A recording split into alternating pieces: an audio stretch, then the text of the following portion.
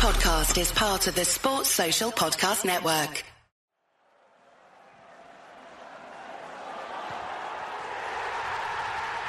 This podcast is a proud member of the Fan Hub 100.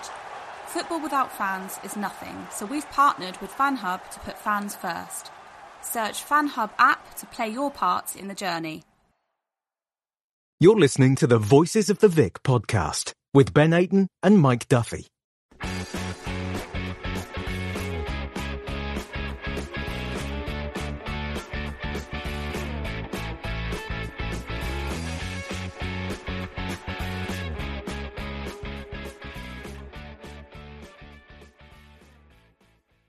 Hello and welcome to Voices of the Vic with me, Mike Duffy, and as always, my co-host Ben Aiton.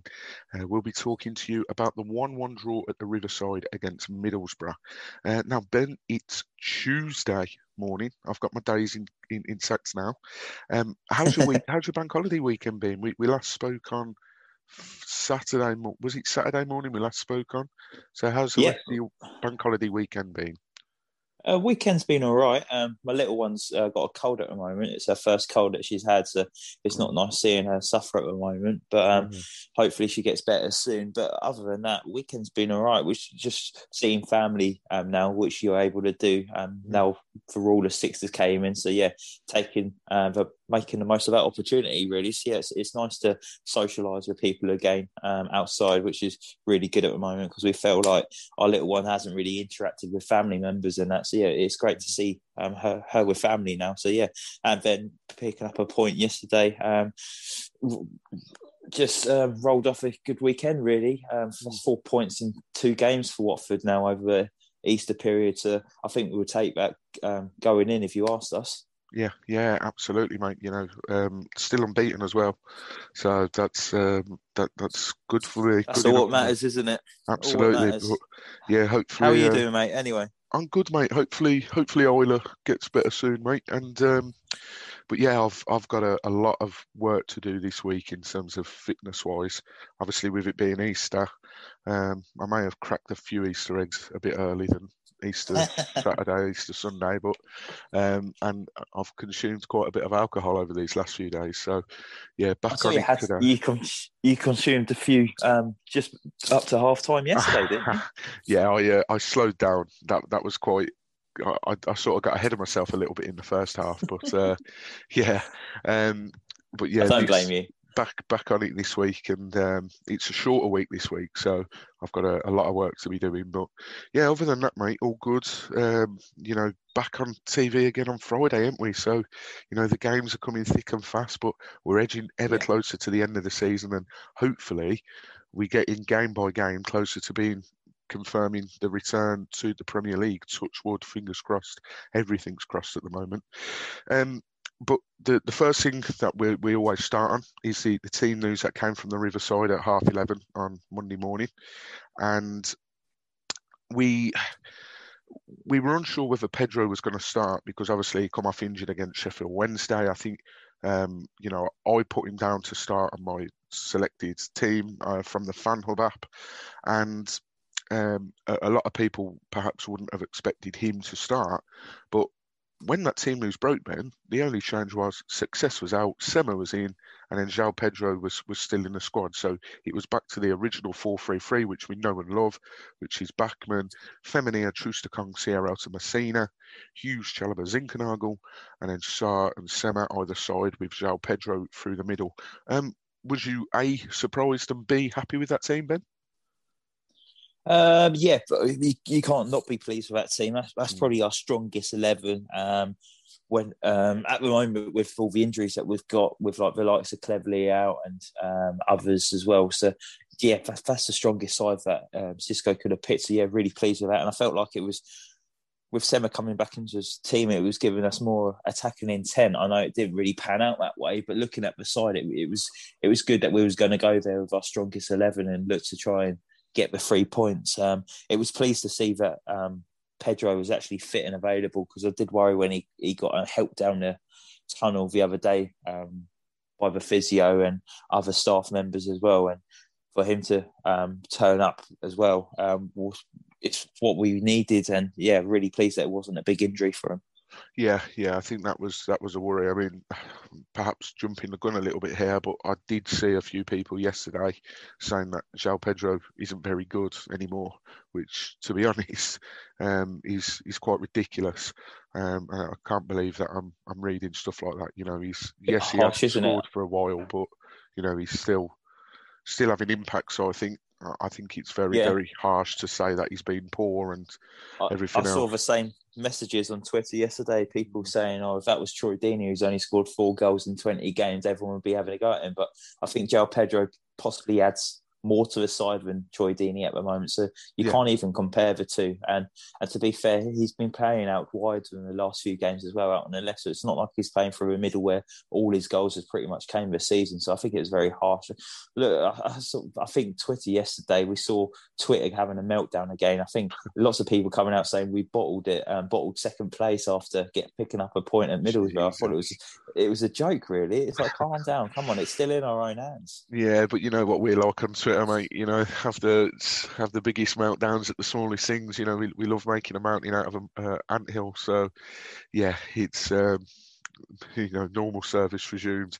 But that winning run was never going to continue. But look, like we've said, at least the winning run ended with us not losing. So I'm happy with that. You know, I put 100%. a tweet out yesterday after the match, and I said, would I have taken a point before the game? Yeah, probably. Would I have taken a point based on the sort of how the game went? No, I was disappointed. Don't get me wrong, but I'm not sitting there for 1 minute thinking, oh God, we've bottled second place. I mean, you know, that's without even talking about other results, which we will do at towards the end of the pods. But yeah, I'm just happy that it was a 1-1 draw. But I think it's good to walk away from it feeling disappointed as well, because you just want more from your team. And like I saw interviews after the game with Will Hughes, and he was saying he was disappointed as well. And I think the team probably needs that because they're so used to winning every week. Where it's been the last six games in a row they've won consecutively. So I think they probably need like a little hiccup in the road. And we saw it at Bournemouth, didn't we? We there was a hiccup in the road. We ended up losing that game, but it's just how you respond from that now. Absolutely it is. Obviously the questions that we get from the listeners we save to the end, but I'm going to bring one up now purely because I think it's relevant because of how the game started. So the game perhaps didn't start great. You know, we always looked like we were on top possession wise, and we kept the ball very well, and we looked good in possession. But Catherine Jones asked, should there be so many international breaks? Watford were absolutely on fire before the break and now seem to have lost their way again. And I think that's very relevant to bring up now because we're not starting games with the same intensity. We're not seeing the games through with the same intensity. You know, we could have put that game to bed yesterday, possibly. So do you think that's another game where we've perhaps been a little bit lacklustre? And then ultimately this time, Middlesbrough had our number and managed to nick a goal back. The international break doesn't help at all. No. We mentioned it in the last podcast. Lots of key players travelled a long way to represent their countries, play in. Some were even on the bench, didn't even feature, but they was training with their international countries during the week, and then they come back and maybe have a day to get back into the Watford zone, and then they end up playing against Sheffield Wednesday. I just think it's a bit too much towards the end of the season when teams are fighting for promotion or relegation or whatever they've got to play for, even if it's like a cup run, like a cup final. But yeah, it's difficult. It unsets the momentum that Watford are on. The intensity, like you say, the tempo, it just hasn't been the same since we've came back, and that's probably down to the international break coming in and ruining for a momentum for Watford. But the performances probably haven't been the same. Very lethargic, average at times, probably. I don't think we've been out of second gear again. We've said all season under Ivic, we've just been in first gear. We've not seen those performances, but then under Xisco's, we've seen us hit third, fourth, fifth gear and absolutely destroy teams. But yesterday and Sheffield Wednesday, we've not really got out of first, second team. It it was really slow passing football yesterday. It was like walking football. Yeah. No offense to people who play walking football, but it just felt like it was just watching a walking football. You weren't allowed to run with it. It was just Truce Econ passing to Sirielta, back to Truce Econ back to Sirielta, maybe back to Batman, then it goes back to Truce Econ. It was just one of those games. It was just like, it was too many sideward passes in defence, and maybe that's down to the international break that's just ruined the momentum and maybe the confidence that some of the players were showing on the ball beforehand. Yeah, and no one really likes international breaks unless it was the 2018 World Cup, because that was just incredible. But I'm just trying to think, do they generally tend to have international breaks around this time of the season? Because I don't remember them, and it might be to do with COVID trying to squeeze them in. I know a lot of the games were World Cup qualifiers.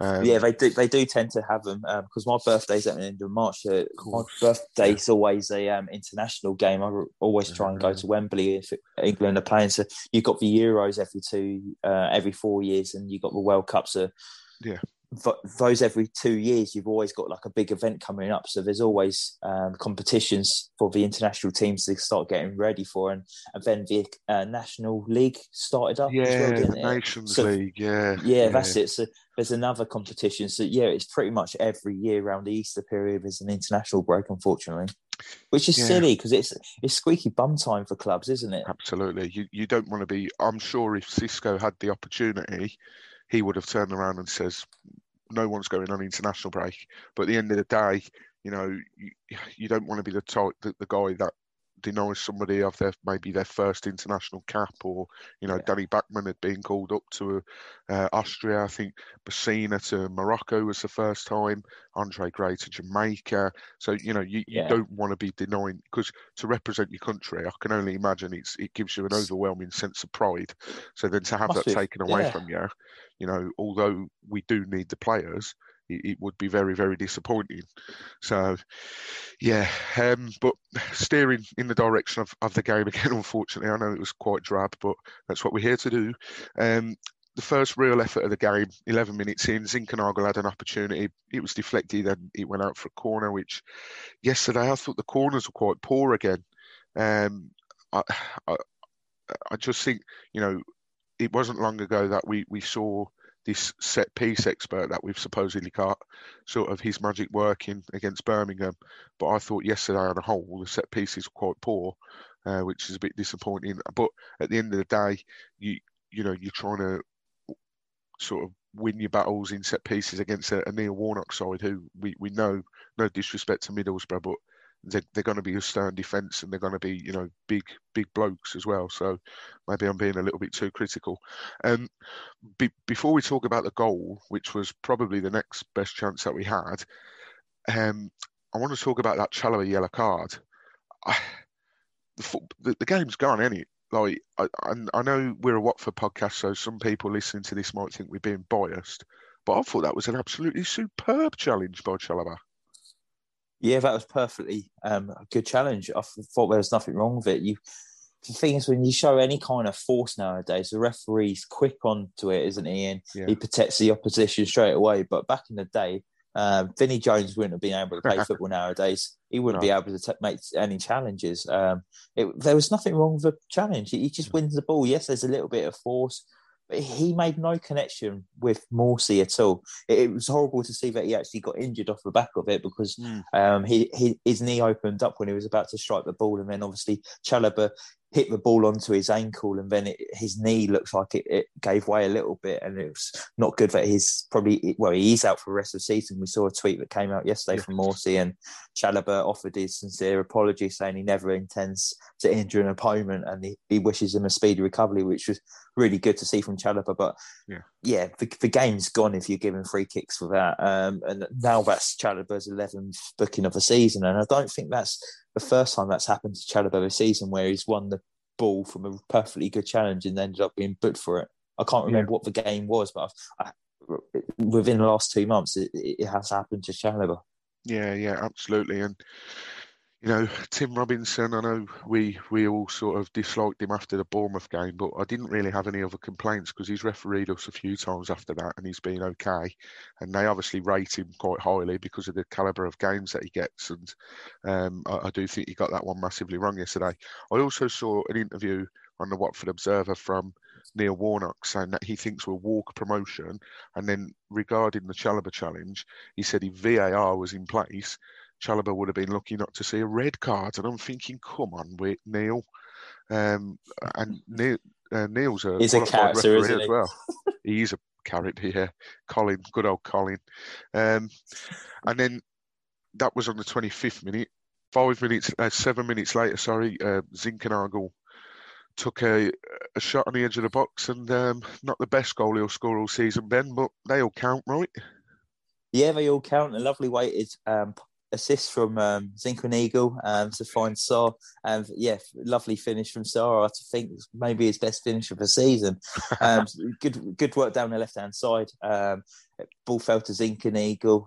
His shot was deflected heavily off Sarr. And the Middlesbrough just stopped and claiming for offside. When I did see everyone going mad, like the goalkeeper, the defenders, all going over to a line and shouting, I thought, well, maybe there's something in there. Maybe it is offside. But there was the two players claiming that it was offside were actually playing him onside. I know, I couldn't stop laughing at that. When I saw the replays, I thought, I wonder how close this is going to be. Because the thing I hate is when they are offside, you think, yes, we've got the rub of the green here. But then you see all these people on Twitter like, oh, so it was offside. They didn't, they shouldn't have scored. They're cheating away to promotion, all this rubbish. But when I saw the replay, and it was so ironic because the two that complained the most and had their hands up first were the two players that were playing them on side. But look, when you look in, and Watford's luck is in at the moment, and any other day that would have missed Sarr and it would have hit Sarr and maybe gone over, or it would have hit Sarr and Bettinelli and the Boro goal would have saved it. But Sarr was in for his 10th goal of the season, and I'm sure that's exactly how he envisaged getting his 10th goal of the season. But we looked like we were pretty comfortable at that stage in terms of possession. We got the goal. We needed to get to half time. There was a few squeaky bum moments because obviously because of the Sam Morsey injury, they had 7 minutes added on in the first half. So I think Boro had a few free kicks and, it was a bit nervy at times, but we made it through to half time. I talk about possession. Boro had 40% at half time. We had 59.3. They didn't have any shots at all. And none on target, obviously. We had 6 shots in total, 2 on target, 4 corners for Boro, 1 for us, 196 passes for us, and 121 passes for them. And then obviously that Nathaniel Chalobah yellow card. Ben, as I say, towards the end of the first half, we were sort of maybe hanging on a little bit and sort of hoping to get the ball away. There was only one goal in that second half, and that was to get a goal, wasn't it, Ben? Because we knew that we were going to be up against a stern tough side in Neil Warnock's Middlesbrough. Yeah, there were signs in the first half that if Middlesbrough was getting enough players forward, they could cause us problems, and they was getting lots of set pieces in and around the box. There's opportunities for them to get good deliveries into a box, and when you got Paddy McNair standing over it, you're going to get a good delivery into the box, and then it only took 4 minutes for him to have a disallowed goal from Middlesbrough, wasn't it? The ball came into a box. I think it hit Whitmore, who was standing in an offside position, and then his rebound went in past Batman, but luckily Relino's flag went up. But that was a wake up call for Watford. It was like, come on, let's wake up, let's switch on, because it was a slow start to the second half. Yeah, luckily there was no complaints about that one, and he was blatantly offside, because again we would have heard a lot of moanings from Neil Warnock. And you saw, I think, was it the first half? I think it was. You saw that maybe Cisco and Warnock having a bit of a debate on the sideline. What did make me laugh as well, I don't know if anyone saw this, but Adam Leventhal tweeted yesterday, as soon as that goal went in, Neil Warnock, obviously the way he is, was going ballistic at the ref. The Watford bench offered to show Warnock the replay, which would have shown his 2 players playing Sarr on side. But funnily enough, Neil Warnock wasn't interested in that. But as you say, Ben, 50 minutes on the clock, not long after the restart. What more has it in the back of the net? But luckily he's offside. But you'd have thought that would have been sort of a wake-up call. And it sort of was, 12 minutes later, Siren Pedro linking up well down the right-hand side. And unfortunately, João Pedro can't put it on target for his 10th goal of the season. Do you think he should have done a little bit better there, Ben, where he's just put it wide of the post? Yeah, he's got to do better, but it was good. Good urgency from Watford, actually. That was the one time we actually played with a bit of urgency, intensity, moving the ball quickly, and we actually created a really good chance out of it. So I was kind of hoping there was going to be more to come out of that. But yeah, that was fantastic play. It was Kiko with a throw-in, Sarr at the bar and spins his man, gets and pulls it back, and there's Pedro who just fires wide, and he could have got a better connection on that, but that was promising from Watford. Yeah, you say you at that time you would have hoped it would have spurred more chances. 10 minutes later, Sarr's through again, and again just whistles one narrowly wide of the post. Again, probably could have done a little bit better with trying to put that on target. And you that was a better off a chance as well, I thought. Yeah, I thought that as well. I thought he should have put that in, and maybe it's a reflection of him not being in the goals at the moment. He's perhaps not as confident. Who knows? Yeah.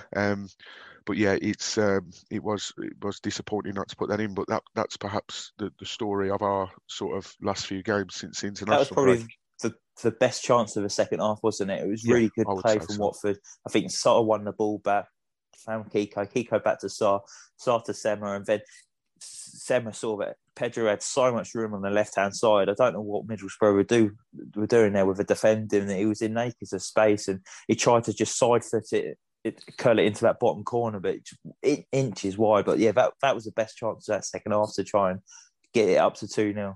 Absolutely. Well, after that chance, I think they made a double substitution, Balassi and Akpom coming on.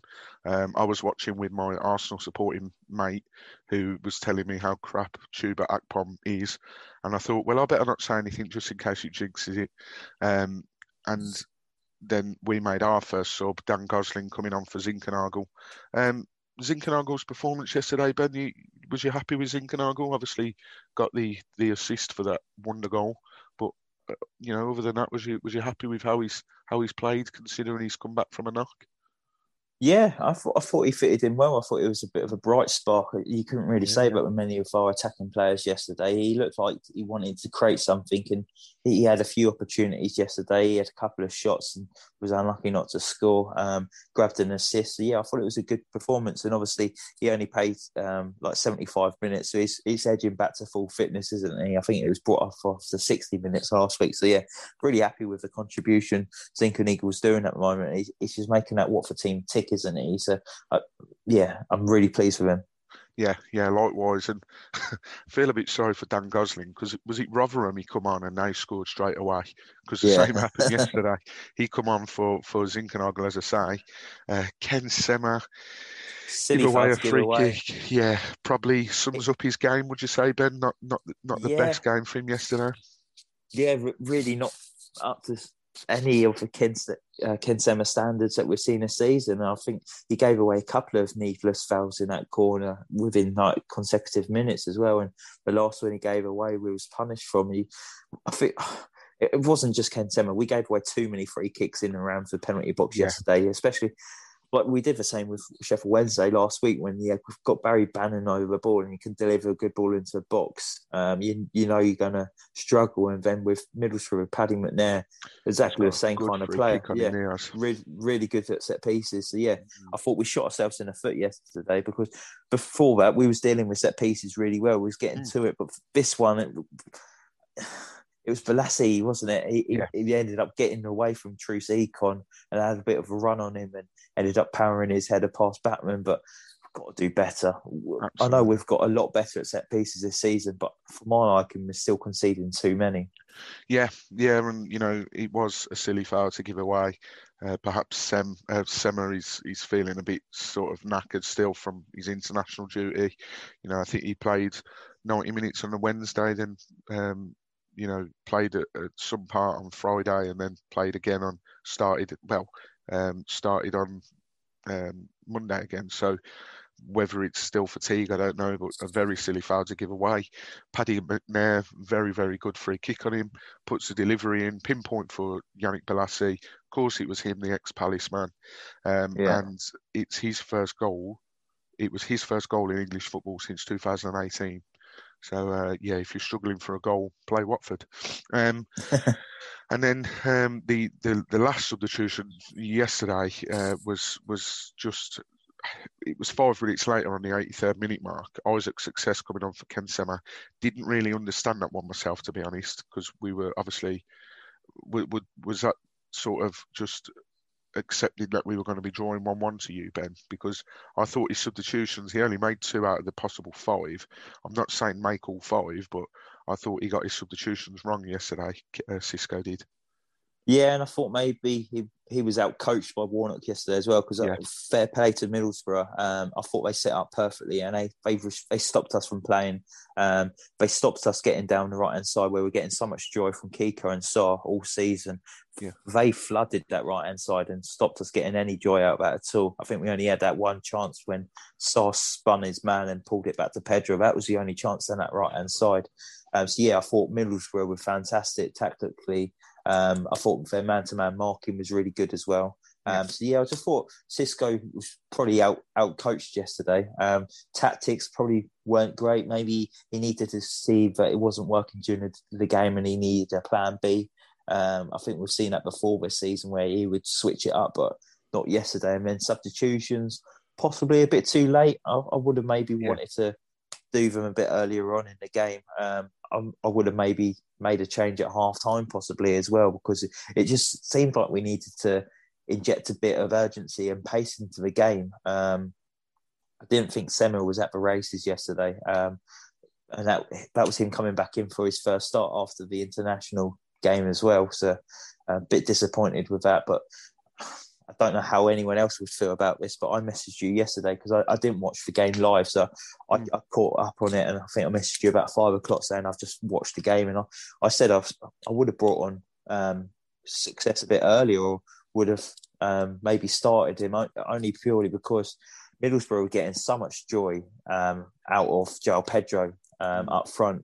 I thought João Pedro, glimpses he showed that he was good yesterday, but I thought his first touch was poor. I don't think he was holding the ball up very well yesterday, and it kind of looked like we was missing a physical man up front, where Success has maybe shown that in the last game against Sheffield Wednesday. He put himself about a bit more, and he was getting the flick-ons and that, and we was getting the joy out of maybe Sarr running onto the end of that. And I thought maybe yesterday against a physical side like Middlesbrough, maybe we should have played Isaac Success through the middle just for that, and maybe would have stuck Pedro on the left still with Sem was still obviously knackered from the international break. What was your thoughts on that, or would you just wanted to keep Success out of a team? Or in terms of a physical option, as we've talked about, Boro are quite a big physical side, and Neil Warnock will have got into him and told him to be as physical as possible. I thought their defender, is it Grant Hall? He won everything in the end, didn't he? Yeah, man of match, I think. Yeah, so maybe if we would have put Success up against him, he probably wouldn't have had a sort of such an easy game, so to speak. But again, maybe he's trying to play Pedro into form. I mean, he hasn't scored in how many games, and sometimes managers can be accused of trying to play a player into form. We perhaps saw it with Andre Gray earlier this season, but didn't quite work out in that sense. But yeah, maybe. I think, usually a front three of Sarr, Sema and Pedro usually works wonders, but when they've just been, when one of them has just been on an international break, you sort of get the sense that if one's not ticking, then maybe the others aren't as well. So, it would have been interesting to see Success up against their defence yesterday, to see what he could have done. But, luckily for us, when they scored that goal, I was sort of hoping that we'd hang on. It was sort of feeling back, going back to that feeling, which I haven't felt with this Watford side for a while. Maybe against Sheffield Wednesday, but before that, we've looked in control and looked like we know, we look confident enough to see the game out. But luckily we did. Full time whistle, 1-1. possession stats were 35 to Watford's 64. We had 10 shots in total, 2 of them on target, 3 shots for Middlesbrough, 1 on target, 2 corners to Middlesbrough's 5, and they had 236 passes and we had 450. So again, it showed that we were very comfortable in possession, but unfortunately we weren't clinical enough with it. And again, we weren't clinical like we weren't against Sheffield Wednesday. It's just lucky that Sheffield Wednesday were saving all their goals for yesterday, because we didn't look clinical enough yesterday. So, but yeah, as I said, Ben, before the game, we'd have took it. It's another point on the board with 10 points clear, because as I mentioned earlier, results went our way. Thank the Lord, Swansea lost in the last minute. Their captain, Matt Grimes' own goal. He was the one that was linked with us, so maybe that was his way of saying, you should let me go to Watford. But yeah, 1-0, Ben, so 10 points clear of Swansea now. We've got 6 games to play. Brentford play today as we record against Birmingham, so hopefully Birmingham can, follow up their impressive win against Swansea with another win at the Brentford's Community Stadium. I think that's what it's called. That would be brilliant. But Ben, like I said, 10 points clear still. Another game unbeaten. At least it wasn't a loss, and we'll take the draw, won't we? Yeah, I think it's definitely a point gained. Middlesbrough was a tough opposition. We called it when we spoke to Sam, who came on last week with us. Yeah. All 3 of us said it was going to be a tough game, and all 3 of us said it was going to be a draw. Against Neil Warnock, you know what you're going to get. You're going to get a difficult afternoon. So, like you said in your tweet as well, if you got offered a point before the game, you would have definitely taken it. I think we ended up feeling disappointed afterwards because we controlled the game first half. We wasn't really tested. Middlesbrough didn't have a shot on target at all. Didn't even have a shot, I don't think, first half. Second half, they got that free kick on the edge of the box, and it was that one good delivery that Belossi got on the end of it to pull it away, which is frustrating. But like you said, we held on. We got the point. It's time to regroup now for Watford. I think give them a couple of days off, because we're playing Reading on Friday. It's Tuesday today. Obviously, the boys are going to be back in London Coney training ground today. They're going to be warming down or recovery, whatever they do. I think they probably deserve a day off tomorrow because of all the international breaks. And then Thursday, go in, do a bit of training, work on the shape, and then Friday will be match day, and hopefully we'll all be ready and firing. Because like you said a minute ago, when our front 3 don't really perform, I think Watford really struggle. And we've had Sarr, who's recently came back from injury, Sema, who's gone away on international duty, and then you've got João Pedro, who's not really been into the goals lately. So we just need to find a way of getting them all back firing again, or maybe giving them a day off might work. Yeah, perfectly put. I can't argue with anything you've said there. I think, a day off wouldn't go amiss. Another big game on Friday, as you say. Reading looked good against Derby yesterday. I think 3-1 they won in the end. So, they're not completely out of the woods. And look, the gap from Bournemouth to Swansea now is very, very close. So, yeah, you could maybe see Swansea slipping out of the playoffs. Is that 4 defeats in a row now? 4 or 3 defeats in a row. Yeah, I must say, I do love going on Twitter and seeing these YouTube videos of opposition fans. That Swansea one, watch along live, whatever they call it. The Swansea fan absolutely lost his crap yesterday when they conceded, and it was fantastic to watch. I don't think we should be worried about Swansea now. It's Brentford. Brentford have got 2 games in hand. Yes, we're 10 points clear of them, but if they win those 2 games, that gap goes down to 4 points, and then we've still got to play them. We've got a better goal difference, but it's in our own hands. I'm not worried yet. We've got Reading on Friday.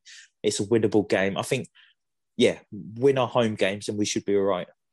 Well, you've answered another question there, so we've answered 2 before even getting into it.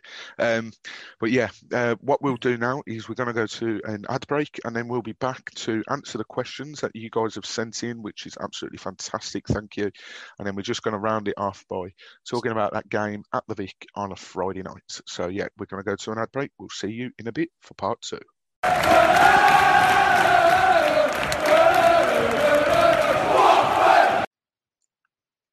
Voices of the Vic is brought to you by Manscaped, who is the best in the men's below-the-waist grooming. Manscaped offers precision engineering tools for your family jewels. Manscaped is trusted by over 2 million men worldwide. Join the movement for all your below-the-waist grooming needs. Get 20% off now and free delivery with the code VOTV at manscaped.com. Manscaped has just launched in the UK, and we've gone years without using the right tools for the job. You can be one of the first men in the UK to experience their life-changing products. That's why Manscaped has redesigned the electric trimmer. The Manscaped engineering team has perfected the greatest ever ball trimmer ever created and just released a new and improved Lawnmower 3.0 in the UK. The third generation trimmer features a cutting edge ceramic blade to reduce grooming accidents. Yeah. When I tell you this is premium, I mean premium. The battery will last up to 90 minutes, so you can take a longer shave. It's waterproof as well, so it allows you to groom in the shower. And one of the coolest features is the LED light, which illuminates grooming areas for a closer and more precise trimming. They've also upgraded to a 7,000 RPM motor with quiet stroke technology. And let's not forget about the charging stand. Show off your mower loud and proud, because this intelligently designed stand is a convenient charging dock powered by just USB. So if you're listening right now, I want you to experience that firsthand for yourself. Let's get that bush to the touch clean. It's 20% off plus free delivery with the code VOTV at manscaped.com. Make your testes your besties.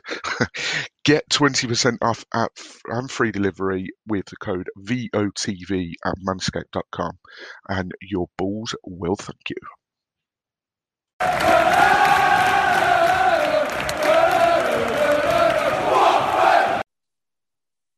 Thanks for rejoining for part two. That was very, very good to talk about the game, albeit it was a rubbish game. As I said, this part of the podcast, we're now going to be answering the questions that you guys continue to send in on a regular basis, and we thank you a lot. So Ben, we'll start with the first one here from Watford Caroline, who's recently sort of said how much she enjoys the podcast. So thank you very much for that, Caroline. She asked, what would your celebration be when we get promoted? And when did you start to believe that we had a chance of promotion? And then in brackets, she's put, obviously, this does depend on you believing it is going to happen. I think me and Ben can both agree that we think it's going to happen now. I mean, yesterday, if we would have won, that would have really sort of been the final nail in the coffin for me believing it. Probably not the right word to use, actually, but that would have been the first real glimpse of me thinking we're on. But yeah, Ben, when we get promoted, or shall we say if we get promoted, what will your celebration be? Yeah, let's say if at the moment, because I don't want to get too carried away. Promotion. Well, if anyone knew me before the podcast, they would know that when we got promoted down at Brighton, I ended up going in to see. Got absolutely smashed after for celebrations in the streets of Brighton when everyone was waiting. I think we was trying to get in a bar, but the bar was absolutely packed to watch that. Was it Fulham versus Middlesbrough game? Yeah. And then they messed up in the last minute or something, and so everyone was standing at the window and went absolutely mental. And then everyone erupted into the streets afterwards. And then got a few crates of beers. Went down to the beach, and then consumed a lot. Stripped down to my boxes and ran and jumped into the sea, and that was bloody freezing, mate. I bet. I've got a video of it on my phone. I might upload it if we get promoted, just to show everyone. So maybe it might have to be the pond. Do we jump in the pond? I think somebody asked a question and on Twitter, and there was like, I think it was a hornet's nest, and there was like, if it's socially distanced, then yeah, absolutely. So maybe. What would you do to celebrate? I'm not sure, to be honest. I've not really thought about it too much because, you know, as a Watford fan, don't like getting too carried away, and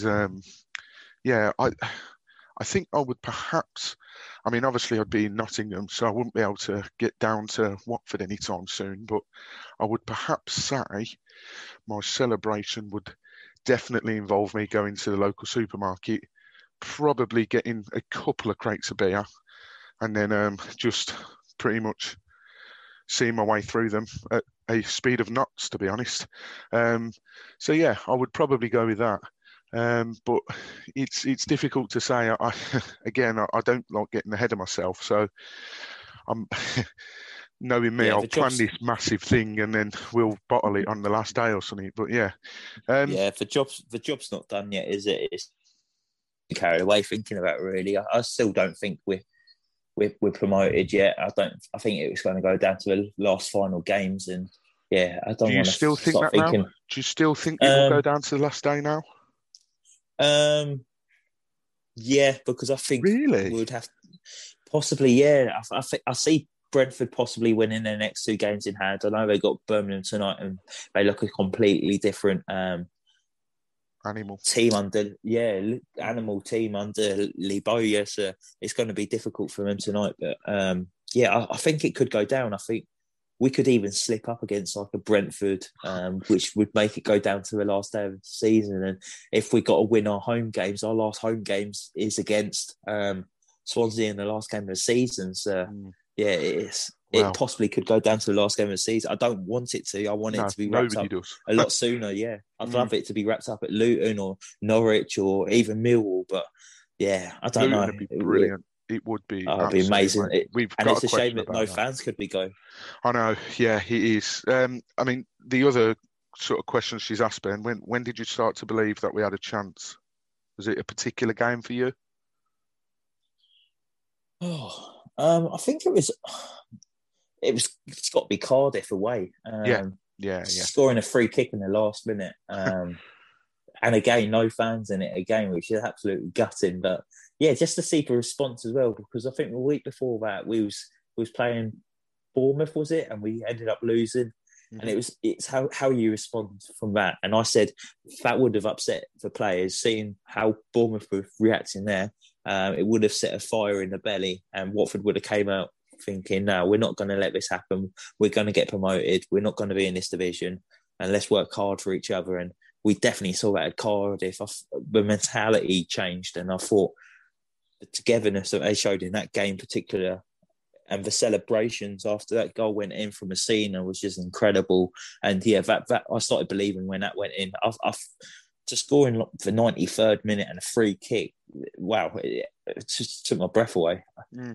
Yeah, I think I'll go with that as well. You know, that was such a momentous game for us. You know, Cardiff were banging form at the time. I don't think they'd lost under Mick McCarthy, and then for us to, you know, go 1-0 down, come back straight away pretty much, and then score the free kick. Like, everything we could have asked for happened in that game, and yeah, I think that's very, very relevant to say. Next question we've had from another regular listener, Chris Bone. He said, when we are promoted at Luton, so he thinks that's when it's going to happen, do you think their players should give us a guard of honour? And then he's also asked, what is the strangest ingredient you've seen on a pizza? He's going with horse meat. I mean, we've seen Celtic and Rangers. I think Celtic refused to give Rangers a guard of honour. Do you think that? Do you think that they would, Ben? Because again, they might not feel as much as you know they might not feel that there's that much of a rivalry again. I know Nathan Jones alluded to it in the last game at the Vic, saying it really didn't feel like a rivalry whatsoever. But do you think they'd deny us a guard of honour? Do you get a guard of honour if you finish? I was going to say, do you even get it if you win the league and get promoted in the Championship? I don't think you do. Is it just when you win the title in the top division, like we've seen in the Premier League, and obviously we've just spoke about it in Scotland with Celtic and Rangers? Is it a thing? I think we should definitely bring it in if we do get promoted at Luton. But whether they'll give it or not, I think they might end up throwing stones at us or something. But yeah, I'd love to see it, but I strongly doubt it. And as for the strangest topping on a pizza, I think we've all had a bit of horse meat after the horse meat scandal a few years ago, and when I think Tesco's was selling horse meat as beef burgers, weren't they, back in the day?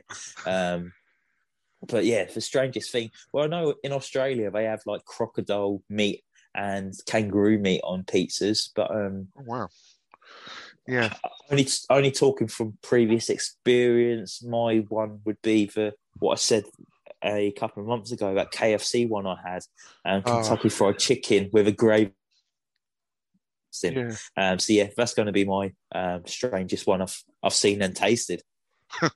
Yeah, I will probably go for.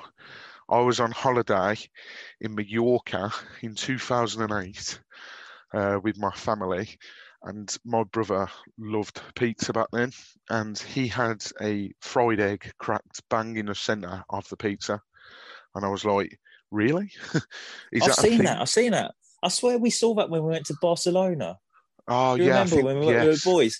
There was like a counter in this. I think it was a bakery, but they were selling pizza, and they had fried egg on top of a bloody pizza. And I was like, "What is that?" But I Yeah. think it's quite common over in Spain. Yeah, maybe it is. If we've got any Spanish listeners, if you can confirm that for us, that'd be great. But yeah, that's probably the weirdest ingredient that I've seen on a pizza. But yeah, Fried egg on a pizza, mad. I was really disappointed when you gave the review of the KFC one, because I was really looking forward to trying that for a long time. And you weren't the only one to say that it was very, very, you know. Have you tried like a doner meat one? No, you'd have thought I would have, because I love my doner meat, but that sounds incredible, to be honest. So I think that might be next on the list. Let me know when you have it, because I'm undecided. In It fact, sounds amazing, but I think it could be rank. that might be my celebration if we get promoted. Order a large doner Doner meat bacon. pizza. Absolutely, absolutely. Love it. George White has asked, next season in the Premier League, what additions do we need to stay there? I thought we'd acknowledge the question, George. We will probably at some stage do a podcast which will pretty much outline who we believe should stay and who we believe should go, and then possibly any other additions we believe should come in, a bit like we did at the start of this season. So yeah, thank you for the question, but I'm sure we'll release a podcast which will just be on that subject alone. Jamie Davis, you sort of answered this question, Ben, towards the end of talking about the game. He said, if we win just the home games this season from now on, do we go up? Because it'll be 88 points if that is the case. And I think we've said that 90 points should do it. So do you think 88 and just winning the home games, or do you think we need to sneak another away win in there as well, just to make sure the job is done? Away win and possibly a point away from home as well. But yeah, I do think if we pick up 9 points out of the games that we've got left at home, which are Reading, Millwall and Swansea, I do think the job will be done. It's a shame we got a home game last game of the season. Ideally, maybe you'd want that second last game of the season just so you can maybe enjoy the last game of the season and not worry and lose too much hair or too much sleep going into the game. But yeah, I do think, win your home games. That's 9 points. I don't see Swansea or Brentford putting a run of games that would overtake us if we don't win our home games. We're just so good at home. I just don't. The worst case, I think we might get 7 points out of those 3 home games, and I think that might be a draw to maybe Swansea last game of the season. We've seen Watford teams in the past. But they're not great under pressure when it matters. Especially last time we was fighting for promotion and we could have won a title. Last game of the season against Sheffield Wednesday, wasn't it? Me and you were halfway down the concourse, ready to run on the pitch at full time and celebrate us winning the title, but it wasn't to be, was it? Yeah, it wasn't to be. And the scenes in that away end when that went in, and we ended up going on the pitch after the full-time whistle, and it didn't feel right, did it? It was like, what are we doing? This feels wrong. Yeah, exactly. But we ended up getting on the Watford DVD, didn't we? So we can't complain too much. Yeah, if you've got that DVD, look out for the guy with the inflatable banana at the end. Yeah. James Hurst has asked, what's your favourite Pringles flavour? I mean, there is only one correct answer in my opinion. And then what have we been doing wrong in these 2 games and what needs to change for the Reading game? I think we've not been clinical enough to answer that latter one. We need to be more clinical. A couple of games ago, we're winning 1-3-0 against Birmingham City. We were scoring goals. So we're not being clinical enough. Whereas this time, we relied on the one goal against Sheffield Wednesday. Luckily, we were able to keep them at bay just about. And then yesterday, we had a couple of chances to maybe score 2 or 3. Only scored the one, and it come back to bite us. So I think to answer that question, James, we need to be clinical. I don't know if you've got any other suggestions for that, Ben. But other than that, what is your favourite Pringles flavour? I think it's down to the front three, which I've highlighted recently. I think Sar's coming back from injury. Pedro's not scoring goals, and Sema looks absolutely knackered. So I think we just need to get those three firing, and I think the clinicalness will come back and we'll start scoring goals again. Hopefully, we see it this weekend against Reading. Favourite Pringle flavour? Oh, there's a couple, isn't there? I really like salt and vinegar, but it ends up hurting my tongue because of how salty and vinegary it is. It ends up stinging my tongue. So Texas barbecue, I'll go with. Ben, you've disappointed me there, mate. It's got to be sour cream and onion, or sour cream and chive. Sorry, yeah, the green ones. They're the best Pringles ever. I do like them, but I just rate the other ones above it. I might even throw another one above that. Prawn cocktail. Have you tried that? I've not tried them ones, no. Prawn cocktail Pringles just don't sound right. Like, just leave them. Mate, they're amazing. I might try them. In fact, I'll throw them in with the Donna pizza when we get promoted. We'll see what the hype's all about. I'd love to know what you're drinking at night. At the moment, you have a Donna meat pizza, a side as a prawn cocktail Pringles, and then what you're going to have, like cream soda to wash it down with. I have no idea. The next morning will be a bit hairy, I think. But I'm dreading that hangover already. You've sort of mentioned this already, Ben, but Ben Matthews has said, do you think some players need taking out the team just to freshen things up? So, for example, William Chusakong, Ken Sema, JP10. Last 2 games we've looked worrying lethargic. Do you think it is a tough one because they do look knackered, but at the end of the day, they are a threat. And like without them in the squads, would we be doing as well? I don't know. So it's a really, really tough one. Would you change any of those up for this running, Ben, or would you be reluctant to? I might just make one change this weekend, and that would probably be just to rest Ken Sema. Everyone else I'd probably play, only because we're playing Reading on Friday, and then we're not playing again till next Saturday when we're playing Luton away. So there's a 7-day rest period then. So I don't think you'd want to change too much. I just think for a moment you'd maybe rest Ken Sema because he looks the most tired out of them all. And maybe put João Pedro back over on the left-hand side, and then either pick Success or Andre Gray down the middle. I would keep the back 4. I know Truce Econ, I praised him last week. I thought he was outstanding and his passing was much better. But yesterday he struggled, didn't he? I thought he let Balassi get away from him too easily. His passing was really poor. But that was down to Middlesbrough as well. A lot of people have pointed this out watching it back, that Middlesbrough were targeting Truce Econ, the high press on him as well. They wanted Truce Econ to have the ball. So they knew that he wasn't great passing the ball out from the back. And I think that showed yesterday. And maybe he's one to come out, maybe give Cabaselli a game. But I would keep that back 4. I don't want too many changes there because I don't want mistakes to creep into the game. Yeah, it's difficult, isn't it? It is really difficult. What would you do? I know they've looked lethargic, but I'd just be a bit reluctant to change them because, yes, Sema can have naff games, but then other games he can be unplayable. You know, I think it was against Blackburn. He weren't the greatest, and he scored that game as well. He's had a few quiet games this season, but then the next game he tends to completely rip it up. So it's really, really tough. Do you think he's becoming a bit of a scapegoat? Whenever Watford don't perform, we just go, Ken Sema's looking tired. Because I don't really hear it from any other player, really. I just always see, Ken Sema is tired. Yeah, and that might be because he is looking tired. And, you know, I don't know whether scapegoat's the right word to use, but I think people are very quick to pick up on Ken Sema looking tired straight away. And look, that might be for a reason. It might be because he does stand out head and shoulders above everyone else because of how lethargic he looks. But yeah, I can sort of see where you're going with that. I think, yeah, I can sort of see where you're going.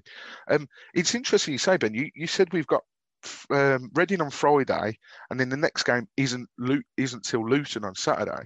So surely now we cannot get promoted at Luton. Is that not out the question completely now? Yeah, we wouldn't be able to. Yeah, because we'd be on. That would be the 42nd game of the season. So we'd have 4 games left, 12 points possible. So we would have to win against Reading and hope that Brentford lose and lose all their games in hands. Yeah, lose their game in hands whenever they are. And their game in hands might be after the Luton game. So I don't think we can get promoted at Luton anymore unless I'm working it out wrong in my head. I'm sure listeners will be quick to point out if I have got that wrong, and I'll be happy for them to do so. But yeah, from just thinking that out when you said it, I was thinking, I don't think it is possible to get promoted at Luton anymore, purely because Brentford have got a game in hand. If they didn't have that game in hand, then maybe, just maybe. They got 2 games in hand, haven't they? So I think one's against Bournemouth. And one's against Birmingham. Yeah, or I don't know. I've got Rotherham in my head for some reason. Oh, that's it. Rotherham and Birmingham City, isn't it? Yeah. They've still got to play Bournemouth, which would actually be quite an interesting game at this time of season now. Yeah, but yeah, exactly. we're 10 points clear of them. They've got 2 games in hand.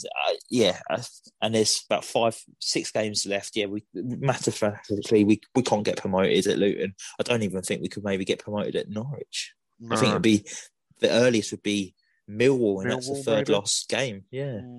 Listen, I'd take that. I'd rather do that than have to go down to the last game of the season. No, thank you. And then the last question we've got, because we've answered Catherine's question about with the international break coming at the wrong time. Ash at the Watford tie has said, "Are you going to jump in the pond if we are promoted? And if no, are you even Watford fans?" But Ash, I think I mentioned this. I'd love to. I'd love nothing more. Although last time we got promoted, I didn't physically jump in the ponds. We were in Watford High Street that day when Ben talked about when we drew with Sheffield Wednesday. But I didn't physically jump in the ponds because I would have had, quite a long journey home with being absolutely soaking wet with no change of clothes. So I thought against it. If there is any possible way of me being able to get to Watford, then possibly I would love to come down and go out for a few drinks. I think it's the rule of 6 kicks in on the 12th, so in 6 days' time, and it's only outside pubs can open. But I don't know if the last game of the season falls after May, whenever it is. I think that pubs can open again properly. So if social distancing allows me to do so, and Boris has eased restrictions again, then I would absolutely love to come down to Watford and have a few drinks to celebrate. So maybe watch this space. I'd love to do some sort of live reaction podcast as well and do something on social media, but we will see. It all depends when or if, when and if we get promoted. But yeah, watch this space on that one. But they're all the questions that you've sent in, guys. I say this every time, but thank you very, very much for sending those questions in. Really, really do appreciate it. Me and Ben look forward to reading some of these questions. I think it was last night Ben was messaging me saying, "I'm loving these questions that we get. Like, they're brilliant." And it just changes it up. We're not, serious or anything like that. I don't think we ever have been. So it just makes it a little bit more fun and hopefully more fun for you guys to listen to as well. And we're going to just wrap the show up by talking about the game on Friday. So quick that we've just played 2 games. We've got another one on Friday, as we've mentioned. Reading at home, they drew with Barnsley on Good Friday, and then they beat Derby yesterday on Easter Monday. They're still a threat, it would seem. I do feel more confident because we're at home. How do you see this one panning out, Ben? Going to be a difficult game again. I think we're going to see Reading with a bit more possession than what Middlesbrough did. Middlesbrough wanted us to have the ball yesterday. They was happy with that. That was their game plan. But yeah, I think it might be a bit more high tempo game both teams looking to attack, and that's going to suit us down to a T. I think that's where we're going to get Sarr into the game more. That's where Kiko's going to be a threat as well, and we didn't see that against Middlesbrough yesterday. So I'm looking forward to a game. I think it'll be entertaining. Friday night game as well, which is good. Means it's closer. We don't have to wait till Saturday for a game. But I don't know what I'm going to do myself over the weekend when I watch the game. But yeah, I think it's going to be a good game. I think Reading's, their form's a bit sticky lately. I think they lost to Birmingham in their first game under Lee Bowyer, and then they've picked up back-to-back draws against QPR and Barnsley, and then they picked up a good win against Derby yesterday. But they're not someone I've really see going up this season. Are they under the radar a bit? They're sitting sixth in the league. At the start of the season, they absolutely ran away with it, didn't they? But then they hit a purple patch, and their form just went downhill. So team that slip out and Bournemouth come in. I don't think we're going to finish in the playoffs this season. I think they're going to fall out, and it's going to be too expensive. Bournemouth. So maybe we could help them slip out by beating them. Yeah, that'd Friday be good. Night. They haven't won away, incidentally, since the 27th of Feb when they beat Rotherham 1-0. And then the game before that, they lost 1-0 to Wickham away. So, they only just scraped the 1-0 win away at Rotherham. So the last couple of away games were Barnsley, which was 1-1. They lost to Birmingham 2-1. They drew with Forest 1-1, and then before that it was beating Rotherham 1-0, and then before that was losing 1-0 to Wickham. So away from home, recently they've not been at the races, and as you say, they're occupying sixth spot at the moment, but just on goal difference, and Bournemouth have got a game in hand. So it is a game that we should be looking at winning because we're at home. So hopefully that is the case. And then obviously we play on Friday. So Saturday, Millwall have got Swansea. Now Millwall at home, they had this crazy stat where they've not won many games at home, but they've also lost a very small amount at home. And they're very, very resolute at the back at home as well. And, clean sheet wise, they're up there this season. Bial Casco, or whatever his name is, a goalkeeper, has done a superb job there. So hopefully Gary Rowett can hold Swansea to a 0-0 or maybe even beat them. And then it's Preston who have been doing us a brilliant favour.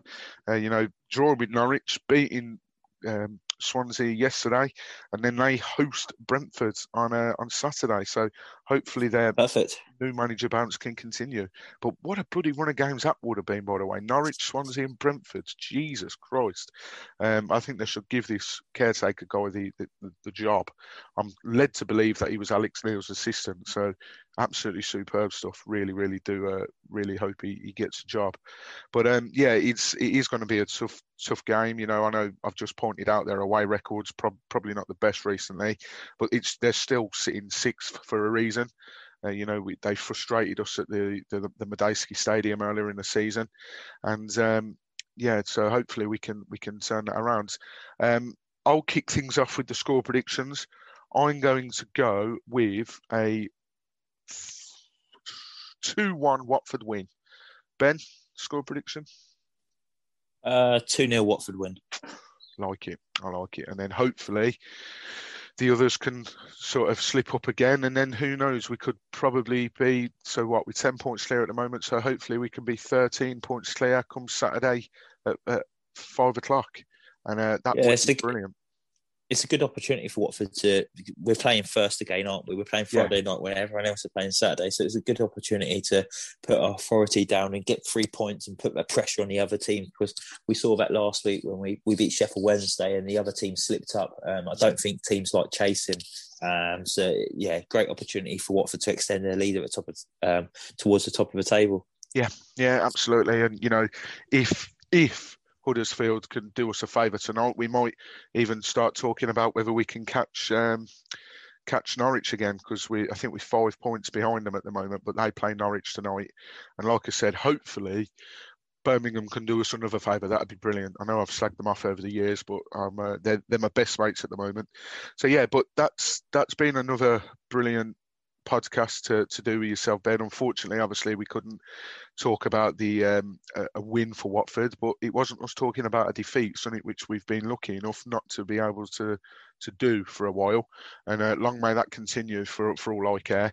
But yeah, myself and Ben will be back at some stage over the weekends to talk about the Reading game, hopefully a win, and then we'll be looking ahead to the derby, the M1 derby. Obviously, you didn't hear from a opposition fan today. We weren't able to get one squeezed in. You definitely will not be hearing from one next week because we're playing Luton. But yeah, it's been an absolute pleasure as always. We hope you enjoy it. Let us know how you thought the podcast went, and as always, make sure you subscribe to us on all podcast platforms. Make sure you subscribe on YouTube as well, because we're going to start putting podcasts out on there. And yeah, enjoy the rest of your week. Another 4-day week for those guys that work Monday to Friday, and the Horns will be back in action on Friday night. Stay safe, take care, and come on, you Horns.